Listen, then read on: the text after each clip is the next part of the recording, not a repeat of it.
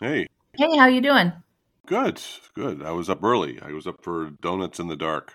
Donuts in the dark. What is that? I have a friend who goes into work like 7, but we meet at the donut place down here at the bottom of the street. Ah, okay, the And place with the Cambodian donuts. yes, I love that place. and it's dark now at 7 o'clock. Right. Well, for like 2 more weeks, and then it's gonna be light. But it's just been overcast and grim for like 3 weeks now. Yeah, Mike and I went So for a yeah, I'm walk feeling it. this morning, and like the leaves were really beautiful, and it was like, oh wow, suddenly it's autumn after all this just like sort of being weird and damp. It's been moist for so long, Yes, and that's the word that launched your romance. So we should it give is. it the reverence it deserves. Yeah, and people are listening to that episode. It's the fastest ever to become the top downloaded episode of all time. Of any podcast ever, not just ours. So we basically should have Mike on at least once a month now. He's kind of proud and excited that so many people are listening to it. I think he thought like nobody was going to care. You know, And what did I tell you? I've been after him for months to come on. I know, And and you now were I right. hope it goes right to his head. He's going to be a total physics diva now. He kind of already is a physics diva. We had a big, extensive discussion about baking pizza in the oven with the pizza stone versus in that little insert for the gas grill. Right. Now that I've leveled up with the double O flour and the crust is really just magnificent, I was explaining my theory and then he was like, well, actually, it's like, Oh, okay, dear. I guess he did. I mean, he didn't say, well, actually, but he did tell me what the physics solution is. What is double O flour? Is it like the universal donor?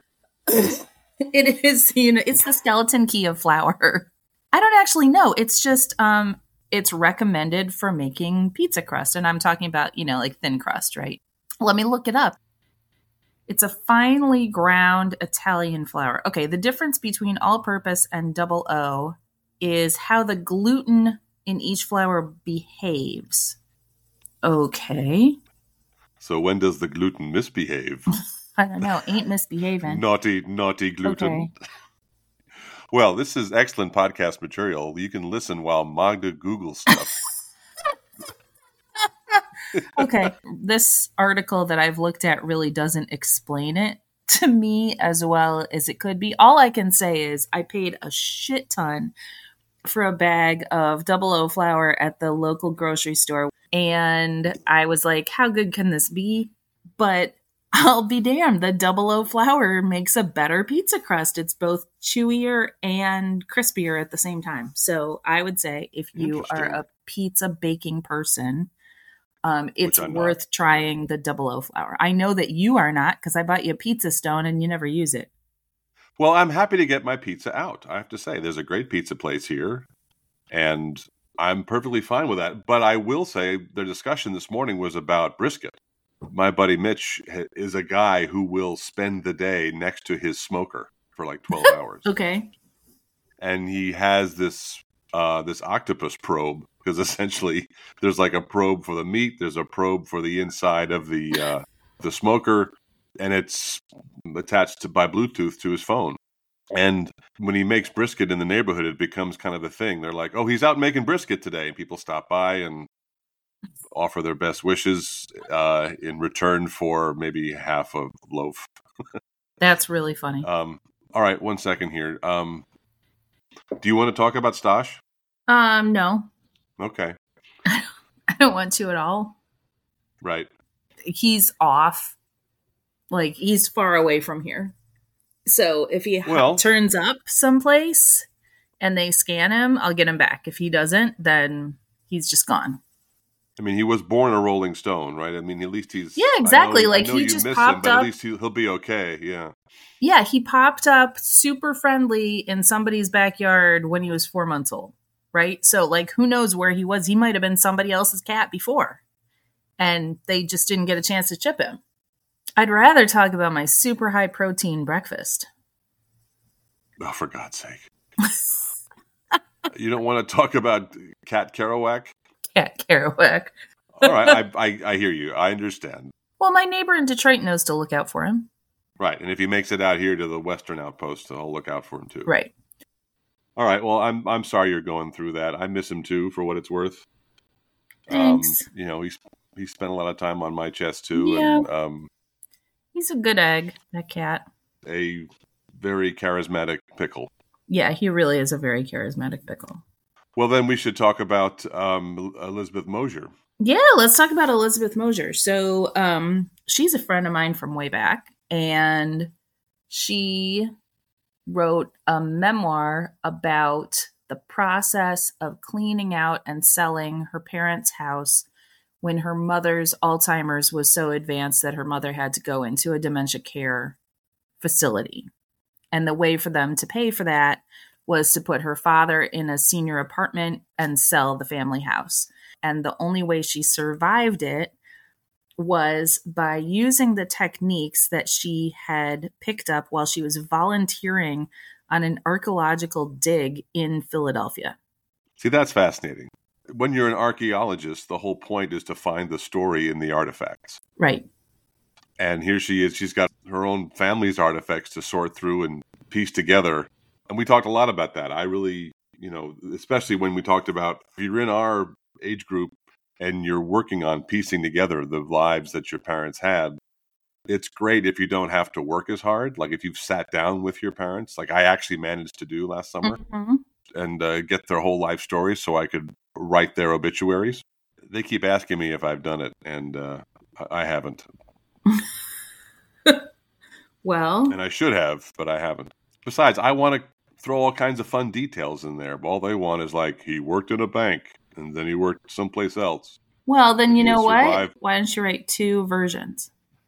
Oh, yeah, I'm gonna write one that's like a stand-up routine, and one that is the most gray flannel suit you ever saw. And he'll definitely take the latter. Right. Which is fine, because that's what he wants, and that's what he should have. I get Mom it. is another story. I could probably let loose a bit with Mom if she chose. I get it. And by the way, I was on the phone with them for about an hour yesterday, teaching them how to listen to this. So, oh boy. Mom and Dad, if you're listening, I love you both, and I'm definitely going to write it, I swear to God. I have to have it done. I'm going to see him over Christmas, and I have to have it done. I've set a deadline. There, it's done. Right. There's a lot about this whole idea of cleaning out your parents' stuff or your other relatives' stuff, right? And I think the fact that people keep going back to it and keep rehashing it, and there are so many books and TV series and all this kind of stuff about it, is because it's not just needing a method to sort through the stuff.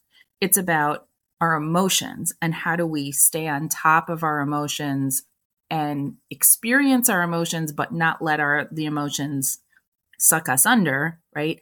About the whole thing. And I think that's what's interesting about how Libby approached it, is that she really did use these sort of principles from archaeology that are about the emotion of how you do this work. And I think this interview was kind of like a Russian doll of it, because it's like the process of sorting and how she went through the process of sorting, having used the archaeological stuff that she learned. She was dusting everything with a very little brush. Exactly. Then she wrote a memoir about how she put this process around the clean out and also examining all of her memories, because a lot of the memoir itself is about sort of treating like the physical objects and also her memories as objects, all of them. And then she was talking to us about the process of writing the memoir, about putting the process, right? I just thought it was kind of cool. Just layers and layers of navel gazing. Mm-hmm. Yeah. Libby didn't really get into it when she was talking to us, but I would highly recommend that anybody who's into this interview and is just like, oh my God, this is so much like my experience with my parents, or like what I know it's going to be like with my parents or my aunt or whoever it is that you have to deal with, like absolutely get Libby's memoir and read Libby's memoir, because there is some difficult stuff about her relationship with her mom and the way her mom operated in the world as a mother and as a person, and Libby trying to sort of come to terms with that it was really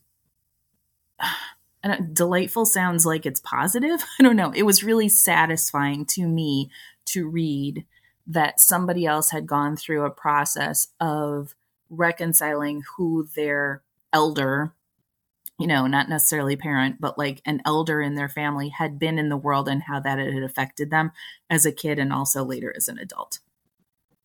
Yeah, and I have a bunch of friends actually who recently lost parents who have lamented the fact, especially ones who kind of came up with us in the blogging era, who wrote a lot about their lives, but didn't spend a lot of time writing about their parents. And now there's so many stories they know their parents have that are gone forever.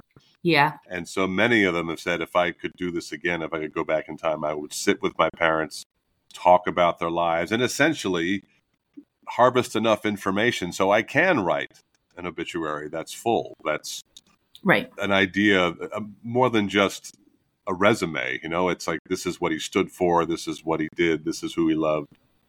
This is what gave him joy. And so, Dad, I swear to God, I will totally do this by Christmas. And I'm very sure you will be alive until then. It's going to be alive at Christmas. Come on. He's going to bury me, for heaven's sake. It's true. Your dad's very healthy. He is. Yeah. I got to say. Like, it seems funny to say your dad's very healthy considering I haven't laid eyes on him in a while, but your dad's just that kind of person who always sort of exuded good health. Like my mom said about people, oh, he's just put together well. Right? Yeah, like that's just, good bones. Your dad's just put together well. He has a full head of hair too, the bastard. Well, yeah, but I mean, you get to wear more hats. Yeah, no, I note to self, never try to go for a laugh line while your partner is drinking coffee. Exactly. I was like, sorry, I thought it was funny. Totally stifles the laugh line. I'm going to promo something that's going to be in the Friday Flames, which is our newsletter, which if you subscribe to this podcast on Substack, you get the newsletter. Apples and apple-related cakes. That's what's happening. And I'm going to be discussing. Yeah, we're expanding a bit now. We're like, now I have to cook something new every week just so I can write about it. Okay, but you cook all the time anyway. It's not like a big deal, is it? I'm doing it for the content now. When Thomas was here, we went apple picking. It turned out to be the last weekend of apple picking at the orchard, which seemed strange because it's been so hot here, but it was far enough in the season. Anyway, we ended up with a gazillion apples. Like they barely even fit in the refrigerator.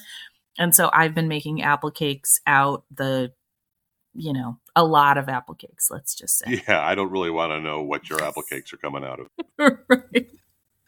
Right. And the funny one was last night we made one and Hannah and I were like, oh, this is the best one yet. And Mike was like, I don't like this one so much. Oh, come on now. You can't find one that all three of us really like. For you, yeah. You have what amounts to a household now. You've got a whole new family to navigate. I know, it is like a whole new family and I'm in a whole new school district. It is exactly like Wife Swap.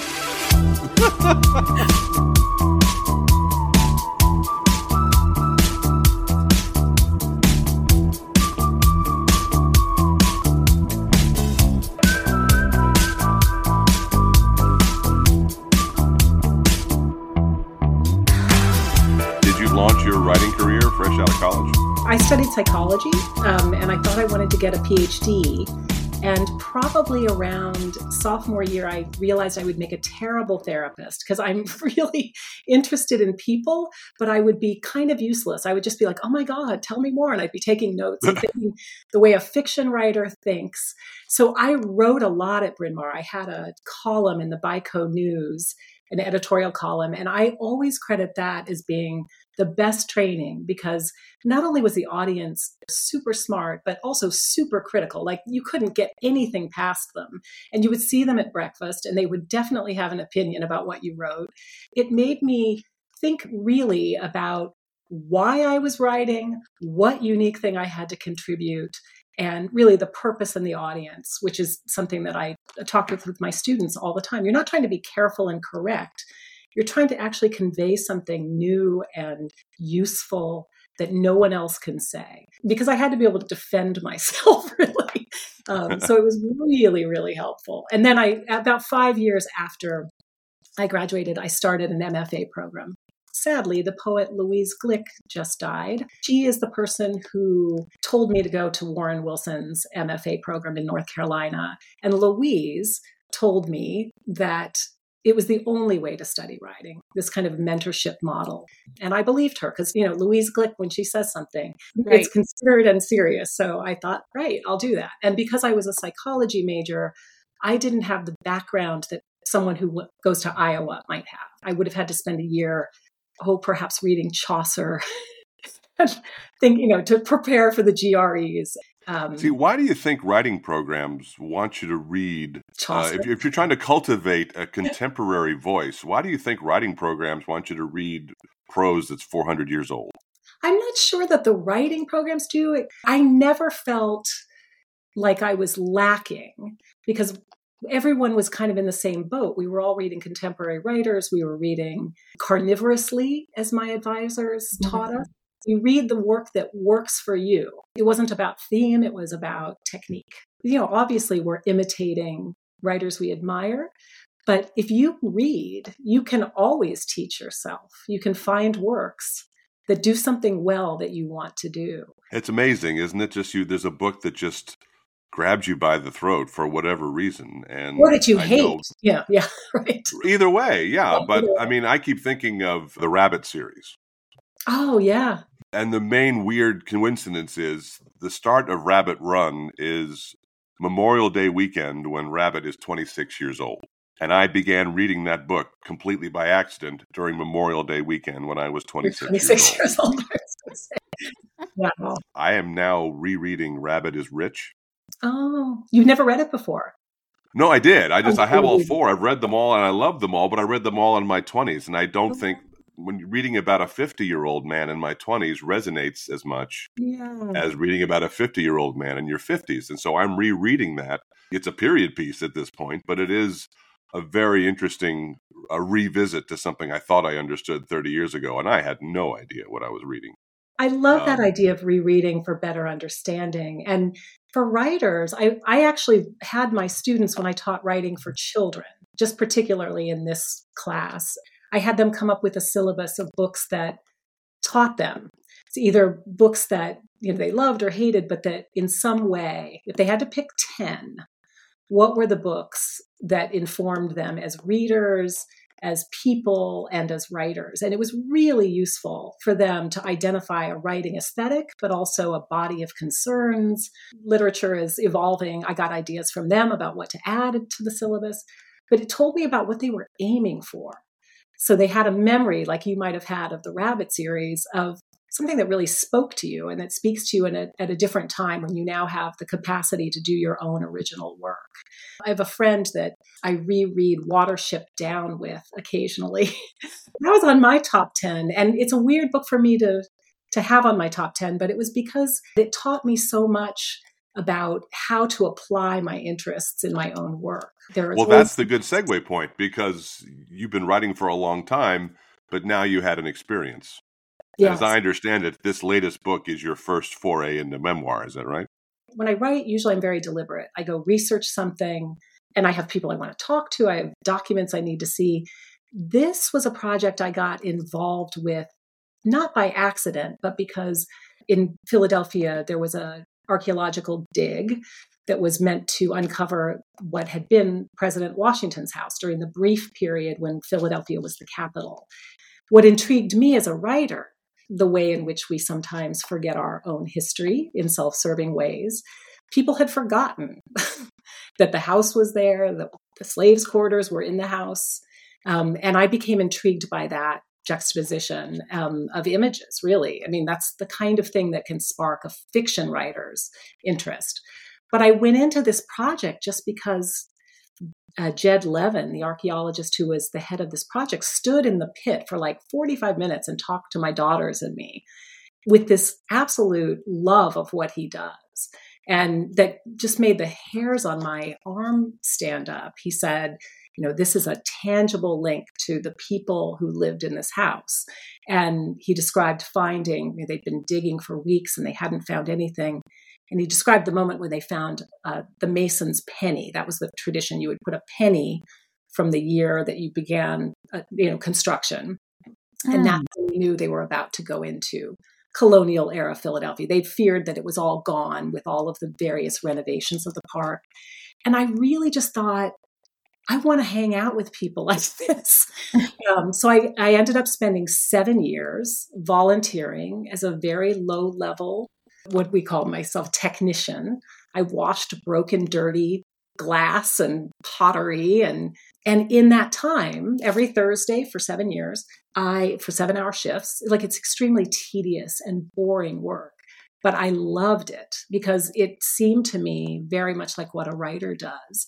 So 4 years in, I got an idea about the way in which this sorting and what we keep as a culture and what we throw away, what that had to do with my mother's memory loss, which was also going on at that time. But in that time, as I was sort of mourning the loss of her memory, our memory, my identity as a daughter, I started to make these connections. And because I was at the archaeology lab every Thursday, picking through tiny pieces of shell and bone, and it was quiet in the room, it was a kind of waiting room where I could do this kind of repair work that I think we do when we grieve. And for me, what led me to really want to make use of this as memoir material, I never knew, and it had to be explained to me by these urban archaeologists, that the point of archaeology is not about the objects. The point is really information, that these objects tell us stories about the people who lived with these objects, who used these objects, who left these objects behind. It informed my writing. When I wrote this collection called Excavating Memory, Archaeology and Home, I didn't intend to connect them, but it was that piece, discovering that the thing is not the point, the people are the point, which made me interested in looking at everything in my life through that lens. I had to clear, the first house that I had to clear out was my family, my childhood home. As many people find, memory care is expensive. And in order to afford it, we had to sell our house and put my father in a condo and use that money to support my mother's memory care expenses. So it had to be done quickly, under duress, and in 2008. So as you remember, the bottom of the financial market in the worst housing market in the country, which is Phoenix, my hometown. And the task of doing that was so overwhelming to me. But this was objects, right? Like this was physical objects. Yes. And that you had not just objects, but things that are my history and, that evoke emotional response. I stood in the house and I thought, okay, think like an archaeologist. What would an archaeologist do here? And I don't say that lightly. That saved my life. It made it possible for me to think about my family's home as a kind of feature, which is what we call a space in the ground that you're digging up the objects from and then analyzing them. So I love that idea. It's like studying dinosaurs while they're walking around behind you. Exactly. I think this idea of it being a feature, I think that's the crux of why this is so difficult for people to sort through the objects of their older relatives, right? And my brother and I identified this when we were sorting through all of my uncle's things after he died. You were posting about that, and I found that so moving. Yeah, and it was, I don't know, my parents have a lot of things. Their parents had a lot of things. But when my uncle died, it was so much easier to do the sorting through of my uncle's stuff because it was very easy to understand that his house was a feature. I didn't have that language for it until you just said it right now, but we understood what those things had meant to him. And you had said, you've written about the idea that the problem people have with sorting through stuff is that they don't know what they mean. And it was very clear to us what certain things meant. Like he had been the one who had taken all of the objects of the people in our family that didn't have children to take them, or whose children didn't want them. And he had this entire collection of things that had no meaning to him. They had just been things that he had taken to make other people feel better. And those things were so easy to sort through because we knew exactly what the meaning was. The meaning was only the value of the physical object. And if it had no value or quote unquote value, we could just throw it away or recycle it or whatever. And there was no sort of, ooh, does this matter? Does this not matter? That's such a great way to describe it. It's information. Yeah. There's something about curiosity that gives a project momentum, because this is not just a pragmatic project. It's a forensic project. And especially when it's your own family, you have questions that you want answered.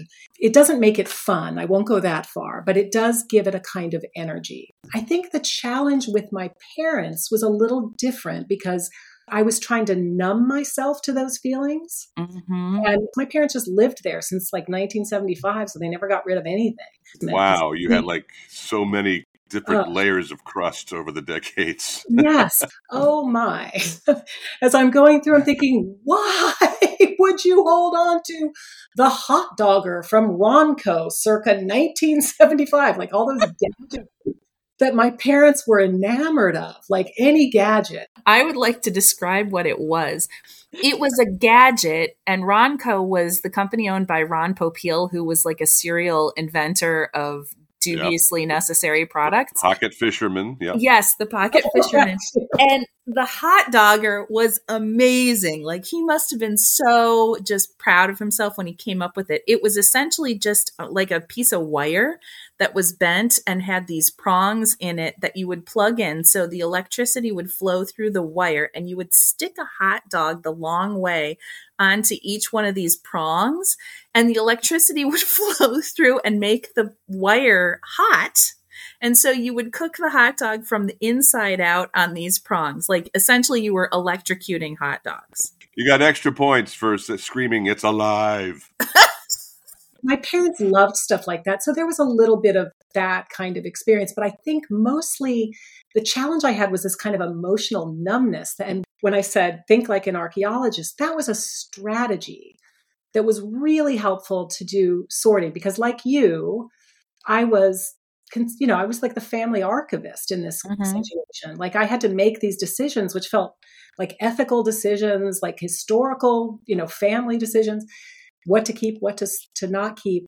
I was going along quite well until I got to my mother's books. My mother had something like 6,000 books. Her life, her resume was what she had read.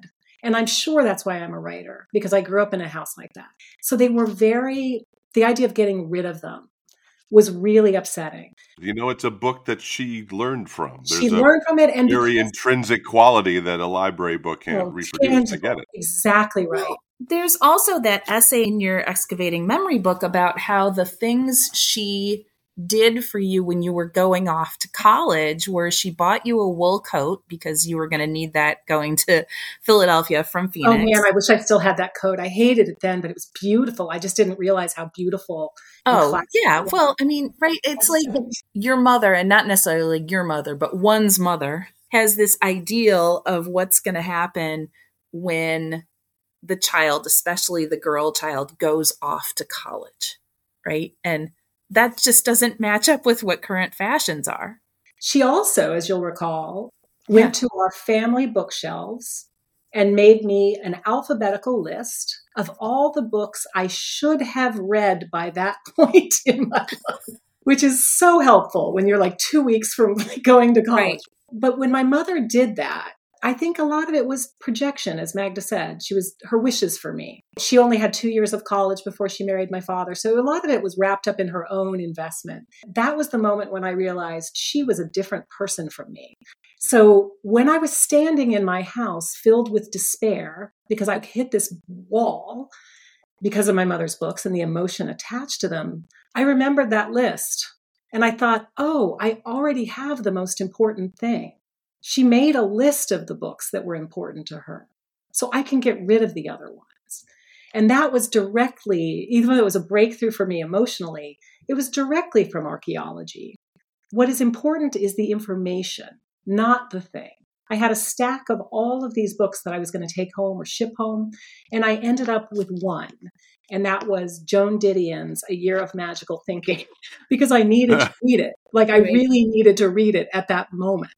And that's what books are for, right? Even that list helped me to get through this because it was the tangible record of my mother's wishes for me, of her preferences. It was kind of like a bio of her. Well, and it was like a mixtape. I mean, I think everybody understands that a mixtape is love, right? It's a gift of love. When I read the Excavating Memory book, which came out in 20... the book. Yeah, I think, now that we're more than halfway into this, I should say that we're here to discuss Elizabeth's book, which is called Excavating Memory, Archaeology and Home. I think there's nothing more crucial to people our age, right? Aside from if you have children, helping your children be okay with where they are in whatever launch process they're initiating, right? Like, I think if you have the bandwidth to do so, I think the task of this age of your 50s is reconciling who you are in relationship to your parents. And a lot of that is about your parents' stuff. And so I love the idea of talking about your parents' stuff, but the way you situated it in the book, Elizabeth, is that it was really like sifting through the memories, and the meaning of these memories you had was exactly the same as sifting through the stuff and the meaning of what the stuff was. And I had not really thought about that before, although if you're a fan of the Swedish death cleaning thing, which I am, although I can't imagine that I will ever actually do it, right? The reason I'm a fan... You are totally an armchair death cleaner. I absolutely am. Well, I'm an armchair a lot of things, right? Right. But I mean, the thing that distinguishes the Swedish death cleaning method, process, capitalist packaging, right, of that verse that I like versus, say, the Marie Kondo thing, even though I think she's trying to get at the same thing, is what's the meaning, right? Does it have any meaning to you? And that, to me, is where everybody gets tripped up in this stuff with your parents is, what did this object mean to them? And does it have to mean the same thing to me? And like, how do I just move through this? That's exactly right. And I should say, I loved that book. I read it and I love the way she thinks about the usefulness of things. And yes. I think it's a really ethical thing to give things away to people while they're still useful. I've given some things to my daughters inspired by that book, things that I love, that I still use. Because in giving these things to them now, I know they understand what the value of it is to me. I also think that our culture overvalues display as opposed to use. So I love anything that pushes back against that. Mm-hmm. This is an emotional task. This process does not begin until you reattach the object to the person. When we're considering what our lives will be like when our parents are no longer here, we start considering how really close are we to them? How much do we know? Yeah. How much do we want to know? Because as we've talked about, archaeology is about filling in the dots. The more challenging the task, the fewer dots there are. Right. And again, I'm going to bore everyone here who's not a Monty Python fan, but one of my favorite little segue links was when a group excavates a big toe from a sculpture. And they take it to the British Museum and they proudly say, from this one part, we've reconstructed what this animal definitely looked like, and it's a mammoth with a toe for its trunk. And it just talks about how they had no idea what they were doing. And I think there are adult children who feel that way when they're trying to piece together who their parents were.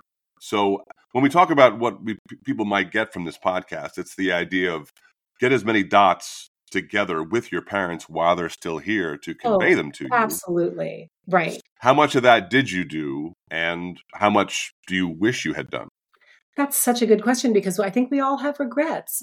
One of the ways in which we dispose of or make decisions about things in terms of their meaning is to turn the object into something else that we can use it. So obviously we might repurpose something, but then there are all these questions that sort of now my parents were hot doggers and I'm not, that was not, I'm not a gadget person.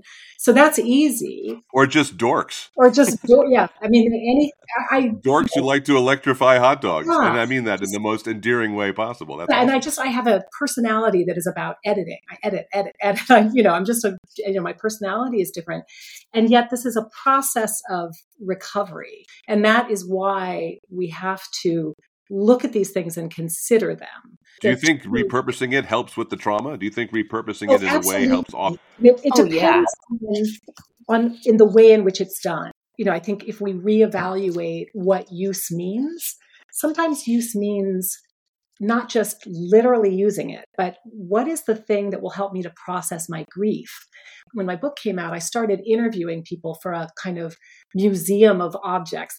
I would ask someone to tell me a story about an object, and then I would edit it down to 1,000 words and put it on my Instagram. And I learned from this daily practice, and just from talking to a lot of people about this process, that we tend to hold on to things that either evoke a memory from the past or a person that we love and we've lost, or in the present, after trauma or a divorce or some sort of separation or refugees moving, being dislocated, we have objects that help reorient us in the present. And then we have objects that tend to be the way we envision the future. So I started thinking about things in those categories. What is it that the person needs to do? So it's very dependent on the situation that the person is in. But in terms of like the ethics of, reusing things, my mother-in-law, I loved her so much, and losing her was so sad for me. But she was a beautiful quilter who made, I can't even count how many quilts. We've got them on our beds. We've got them in our closet. They were all over their house.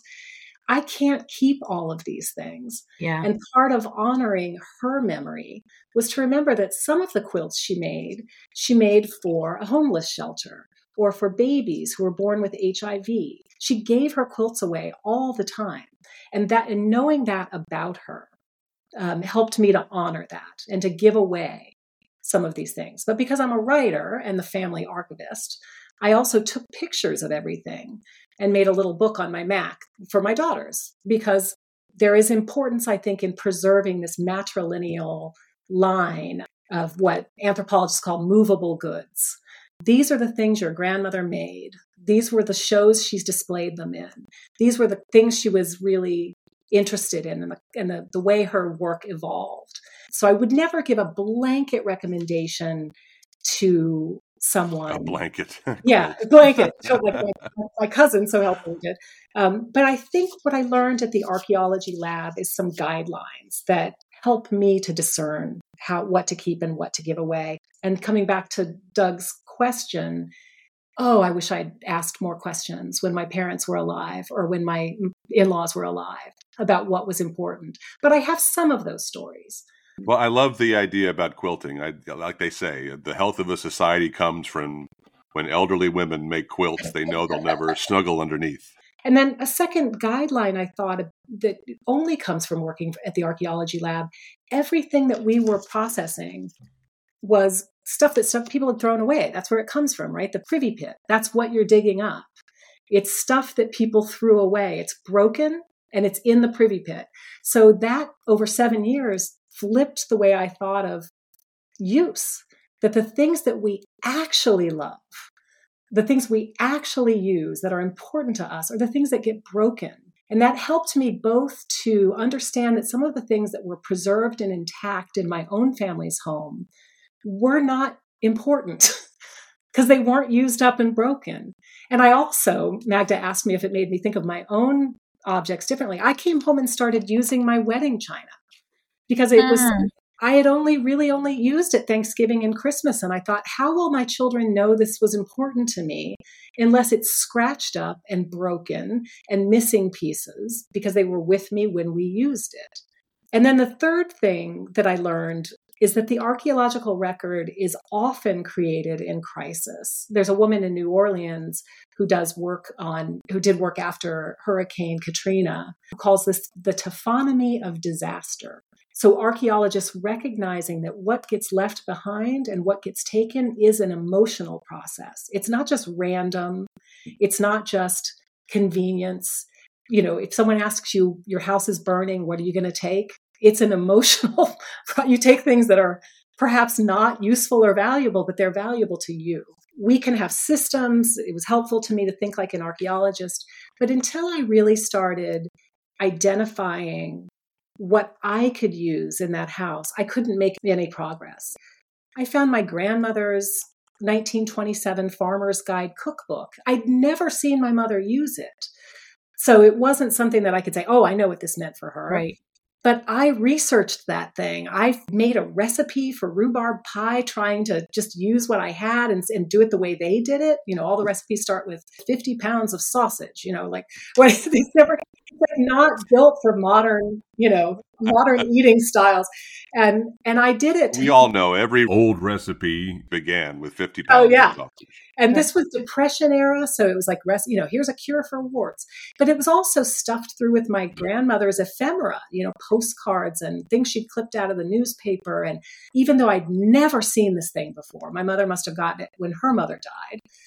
For me, it was a research project that I then pulled the meaning out of it.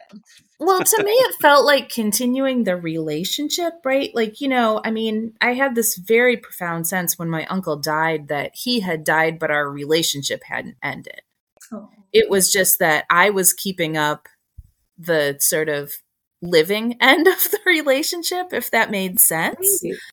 It wasn't that I knew what all the meaning was right away, but as we worked through the stuff, we just discovered the meaning. It was really like rings of a tree. We would get down to another layer and be like, oh, remember when he was into South Beach diet? And then there was this whole section he was into microwave cookery. And, you know, as a recipe developer myself, I'm reading through this cookbook and I really should have kept it. The kitchen as locus. That's what I mean about my grandmother's. That's why it was stuffed full of all that ephemera, because it was right there handy. My mother never used it, but she used it every day. It's splattered with grease. Their pages torn out. It is well loved and well used. And I think that is the instinct that made me say, this is important. Right. Even though I've never seen it. An object that helps you to locate yourself in a kitchen as a woman, as a descendant of this person who used this book. That's the poetry of history. That's part of what we're looking for. And it connects me to my female ancestors at a moment when I was losing my mother. And not just physically losing her. She was losing her memory. She didn't know who I was. Yeah. So who am I? Well, I'm somebody who's connected to farmers who made 50 pounds of sausage for me, whatever, who cooked a I love this, that the emerging theme is 50 pounds of sausage. Like you read these recipes and they don't even give you like oven temperatures. They just knew how to do it. They knew, you know, it was probably an oven you heated with wood. So there was no temperature. Like you had to like gauge whether it was hot enough. So that was a super helpful orientation to who I am when I felt like I didn't know who I was, which is just a natural, I'm sure you've experienced this. Yeah. When the first time my mother didn't know who I was, I felt like I had no identity because part of my identity is to be her daughter. So as a result, I have two daughters, both adults. They're so tired of hearing me say, when I died, Mom, stop. I have made archive boxes, just two. One is of my writing and one is of other things, ephemera. And I've said to both of them, you will not need to sort through our house to discover what's important to me because I've put it in this box. This box you donate to Bryn Mawr College because it's my writing. This box, you can do whatever you want with it. You don't have to keep it. You don't have to mourn it. I just am trying to save you the process of figuring out what was important to me. Now, your task is going to be what's important to you. And that will be very different from what I think is important. And I think actually saying that to them is my attempt to make up for what Doug was talking about. Do you regret not, you don't ask the story, you don't ask to, I found out some information about my mother-in-law's quilts from seeing what she kept, seeing what she'd written on the backs of photos. But I wish I'd asked her, when she was alive. And what I'm trying to do with my daughters is tell them, not overburden them the way we want to tell our stories, but just say it's in this box. If you want to ask me about it, happy to talk about it. but you can make your own conclusions about what's important. Now, would that have occurred to you before you wrote this book? No, not at all. Even though I don't like junk and clutter, and I'm an editor by nature. I've used this example of my family's home, but in 1 decade, we did this process again for my husband's parents. We did this process when my father died. We did this process when my brother-in-law died at 61, which is a whole different, when you're going into someone's apartment in the middle of their life and trying to make these decisions. All of this tragedy and this pain, that's when you know what it means to be married. Because I thought to myself, I would rather be anywhere else doing it. This was the most painful thing I've ever had to do. And if I could have flown away and not done it, I would have, like any person. So I sound like I've got it all figured out, but oh my God, did I want to run? But I didn't, because we're married and this is what you do. We sorted through it together. We made it easier for each other. And that's what I wanted to get to, because you mentioned before you had to reconcile your writing and your grief. Yeah. And we've referenced it in the past, the push-pull of opening your heart to the process versus closing it off to protect it. That had to reconcile at some point. So what is the timeline in terms of when that dam broke a little bit, or when those two could merge? Did that happen before the book started, or did it happen while you were writing? And if so, how did the book as a finished product differ from what you thought you were starting? That's a great question. And like all writing projects, I never know I'm writing something till I'm writing it. I'm just researching or I'm just, I was sitting in the lab for 4 years processing artifacts until I finally thought, oh, this has to do with cultural memory and personal memory and family history and my mother losing her memory. So then the pieces, the emotional piece and the research that writers do, it's like running around in your brain, finding a way to connect, to make connections. And my book is a lens that I adopted to look at my life the way an architect would. It's a memoir. It's not a how-to. Exactly. And I said, what I found is that the book was an entry it gave me breakthroughs in thinking and these new a lens that was useful, but the work goes on. I love talking about this with people, but it is always very personal and particular to the person's concerns, what the relationship was. It's like a little like being a therapist, you can't just write a book that's like tips because it's so emotional and personal. Well, and I don't think people want that to be true. You know what I mean? I think people want there to be some sort of universal value or universal system of valuation or something like that, right? Like when you go into your parents' house when they've died or when they're relocating to a small unit or to memory care or something like this is what you keep and this is what you donate and this is what you throw away and blah, blah, blah, blah, blah. But I don't think that's the case at all. And one of the things... Or it can only get you so far, right? Yeah. One of the things that my brother said that I thought was just like the crux of everything, because my uncle had these collections.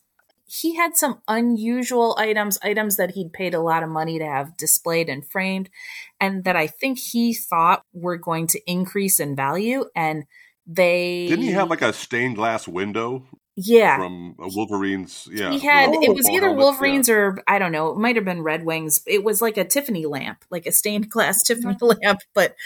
And I mean, just all kinds of stuff. And my brother and I were talking about the idea of value, right? Yeah. Did it have monetary value? Did it have emotional value to anyone? And it didn't have any emotional value to us. We had never really interacted with it. It had just been my uncle's collection. So my brother said this might have both financial value to us and emotional value to somebody else in the world. There might be 50 people in the world who would be delighted to have this thing, would use it, would feel a lot of it. We just can't access that value. That's a really great way to put it. And it like that to me was just like, oh, okay, this is not that we are not trying hard enough, that we are not smart enough. It's okay if we just leave it by the side, by the curb, and somebody comes and picks it up. He also had a lot of objects that were stand-ins from memories, right? They were souvenirs. So he was a very avid singer, German American men's choirs, right? Menorcore. And there's this whole like Menorcore circuit. And every time there was a convention or a big singing meetups, they would make these glass beer steins. They were just plain glass, but they would have the event and the date etched in them. Right. And so he just had a zillion of these and they were all just crammed into every corner. He clearly didn't care about them. And I remember my brother and I had gotten to this point where we were like, nobody wants just free glasses. Okay. We had just filled the recycle bin with them because they were glass. They could be recycled. And my mother happened to be in town that day and happened to come over to my uncle's house. And she burst into tears when she saw that we had put all these memories in the recycle bin. Oh. And that was when I realized that my brother and I had come out the other end of it. We really were able to understand that some things just didn't have value. Like they were in the recycle bin going to be recycled as glass.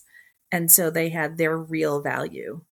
That's so profound. And if you'd said that to your mother, it wouldn't move her. She No, needed to go through the same process that you did to think about it. Chris's brother, whose apartment we cleared after his death, was a collector of airline seats. His entire apartment was filled with airline seats and airline paraphernalia. How big was this apartment? It's like a 2-bedroom, California, not big. How about the size of a 747? Yeah, right.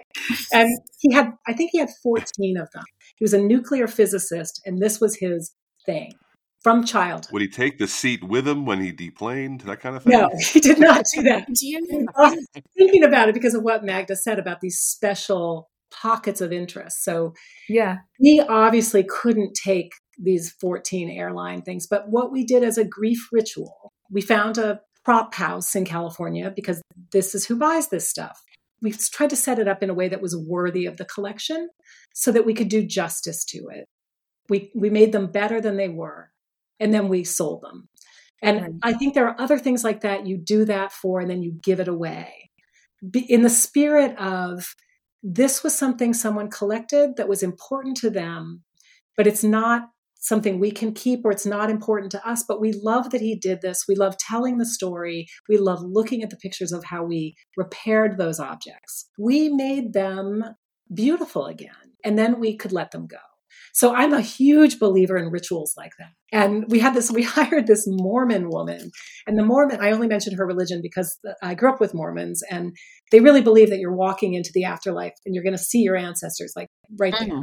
Okay. It was a delight to have help us. She works for a law firm and her job is grief cleaning. So she was in the apartment with us, and she would say things like, he lived with what he loved. Like, I'm like, overwhelmed by grief and I'm trying to process this. And she would say, he lived with what he loved. And I thought, right, that's right. He lived with what he loved. And we remember him. We remember that he loved planes. And it's a nice way to have a little piece of it and to honor his collection without having a house full of airplane seats. So. I wonder what it must be like to be a grief cleaner professionally. I mean, I think it's an amazing industry to get into. It's an amazing service to provide. It requires a very specific way of thinking, a bit of emotional discipline, a bit of empathy, and bedside manner, for lack of a better word. Yeah, absolutely. You really need to comfort, but with a very expeditious way about you. That's why it was so helpful to have that perspective. She was pragmatic where we needed her to be. But because of her faith that your ancestors are just on the other side, she was actually uplifting in a way that I couldn't really muster on my own. We were talking about giving things away, and I think there is some joy in doing that. But also, we've been on the receiving end of this. My daughter outfitted her new apartment by these estate sales where the custom now, at least in California, in Los Angeles, is to give a little biography of the person whose things these are. And I thought that was just lovely. There is a what they call an ownership effect that enhances our perception that the things that we have are really valuable, which is why we're always trying to get money for them, or at least make up the money we spent. When, as Magda said, nobody's going to pay for that. But if you give it to someone, or if you sell it to some 20-something person who's outfitting their first apartment for an affordable price, what joy does that inspire? And that's part of what this grief cleaner who helped us in California taught me. She had strategies, but mostly she had joy. And she helped us to feel that when we were really in pain. Magda, did you ever look at were there archives of Tim's radio show that you ever listened to? Do those exist? Oh, wow, that's a good question. I never really thought about that. So there was a show, the German American Radio Hour, and it was on WCWA radio. For years, it had been run by this guy named Pete Peterson, who was an actual immigrant from Germany, and he would just play German music. And so when Pete Peterson died, my uncle and a couple other people took over the radio show. And, you know, one time his co-host was on vacation. And so he brought me in to talk, and we just did the radio show, right? It was really kind of funny. And then you'd announce these records, and it was like, really? People want to listen to this? Everybody that was being talked about on the show everybody knew who they were, and everybody had probably been in an event with them and something like that. But I never thought to ask if there was an archive. I guess I could find out. A thing that was very interesting was one of the sponsors of the show was the funeral home that we had my grandmother's funeral at. And my uncle read the copy for that, and they just had it as a, like they would punch it in. He wouldn't read it every time they did the show. And I have to say, it is a good funeral home. We had my uncle's funeral there. And then, I don't know, it might have been like a year later, I happened to be listening to the radio show, and my uncle's commercial advertising the funeral home that his own funeral had happened came up, and I was just like, oh. It didn't feel horrible. It was just like a wash of recognition and wait a minute, what? And why would they? Mind fuckery, absolutely. My God. Well, but I mean, why would they have bothered to re-record that ad if the ad was still A, working, B, everybody knew it, C, everybody who listened to that radio show knew that my uncle was dead. And so when they heard it, they would have just been like, oh, Tim, oh, that was a great funeral. Because everybody who heard it had been at the funeral. Imagine if he'd said, these guys will probably bury me someday, so I like them that much. I know. What you're describing is exactly what objects should be. Both this original show and then perhaps the record of it is a way of connecting people, right? And preserving something of cultural history, which is really the point. When I was working at the archaeology lab, a lot of the artifacts and documents, you realize that, especially with the enslaved Africans, this was the only evidence that they had lived. They weren't buildings and monuments. They were things that connected us to people, and sometimes the only evidence that they had lived. And I really believe in that. We often, in these kinds of situations, don't have time to sort through all of it. But I think that's the impulse to sort, right? Is to keep it, to try to preserve it. And we can all, like at the holidays, remember people through stories, not just objects. The story becomes the object. When people have trouble letting go of things, and this is different from hoarding, which is a whole other psychological issue, that it is not the same thing as what we're talking about. When we have trouble letting go of things, it's really just because a cluttered house is like a cluttered mind. It's full of these abstractions, and we don't know what to do with any of it. And perhaps because I'm a writer, I have made a lifelong practice out of seeking clarity, seeking meaning. And that doesn't mean that I want to keep everything. It means that I can decide what I want to let go of. But a lot of the stuff we got for our wedding, like, what were we thinking? What kind of life did we think we would have? Those plates are actually better than most of the things you could buy at Crate and Barrel nowadays. It's bone china. It's well made. And the only shift is that I'm not worried about breaking it now. I'm just going to use it, and it's going to end up in the privy pit, and that's just fine. So it will be a record of what was important to me. What you've done a great job of today is kind of not codifying, but just giving a sense of how this is a rite of passage that most of us will go through. And even though every situation and every experience is different, there are some universal truths that we can confront. And if there's anybody who can help someone get through cleaning out a parent's house, it's someone who's been through 5 of them. Yeah, right. And particular advice for particular people and situations, but with an intention of really recognizing that it's an emotional process, not just sparking joy or being good for the environment. That it's harder than it seems until you do it, and then it gets a little easier. Or there's something you bring back that makes it a little easier, right? And there's some joy in it, as you've both expressed. There's some fun in it. There's some moments where you think, how good is it that you know your uncle so well, right? Yeah, you did something right. Really.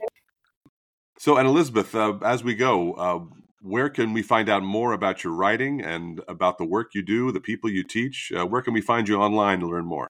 You can find me online at elizabethmosier.com. And I've done a sort of curated selection of my favorite works that I've written with links.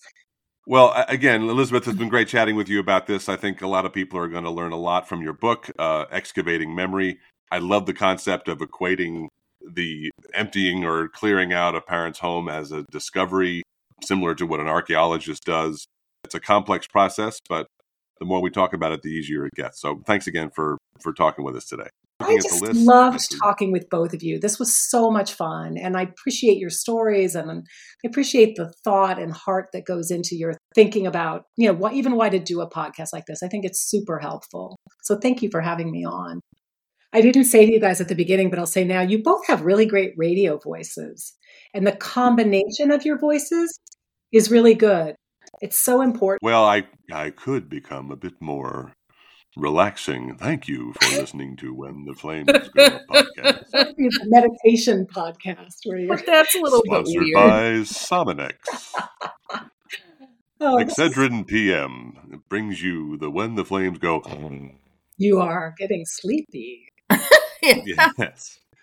And thank you, listeners, for listening to episode 21 of the When the Flames Go Up podcast with Magda Pechinia-Zarin and me, Doug French. Our guest has been Elizabeth Mosier, author of the book Excavating Memory, Archaeology and Home. When the Flames Go Up is a production of Halfway Noodles, LLC, all rights reserved. We are available everywhere you get podcasts, but please subscribe to us at whentheflamesgoup.substack.com. If you do listen on Apple, please give us a review. We appreciate it. We'll be back next week. Until then, thanks a lot. Bye-bye.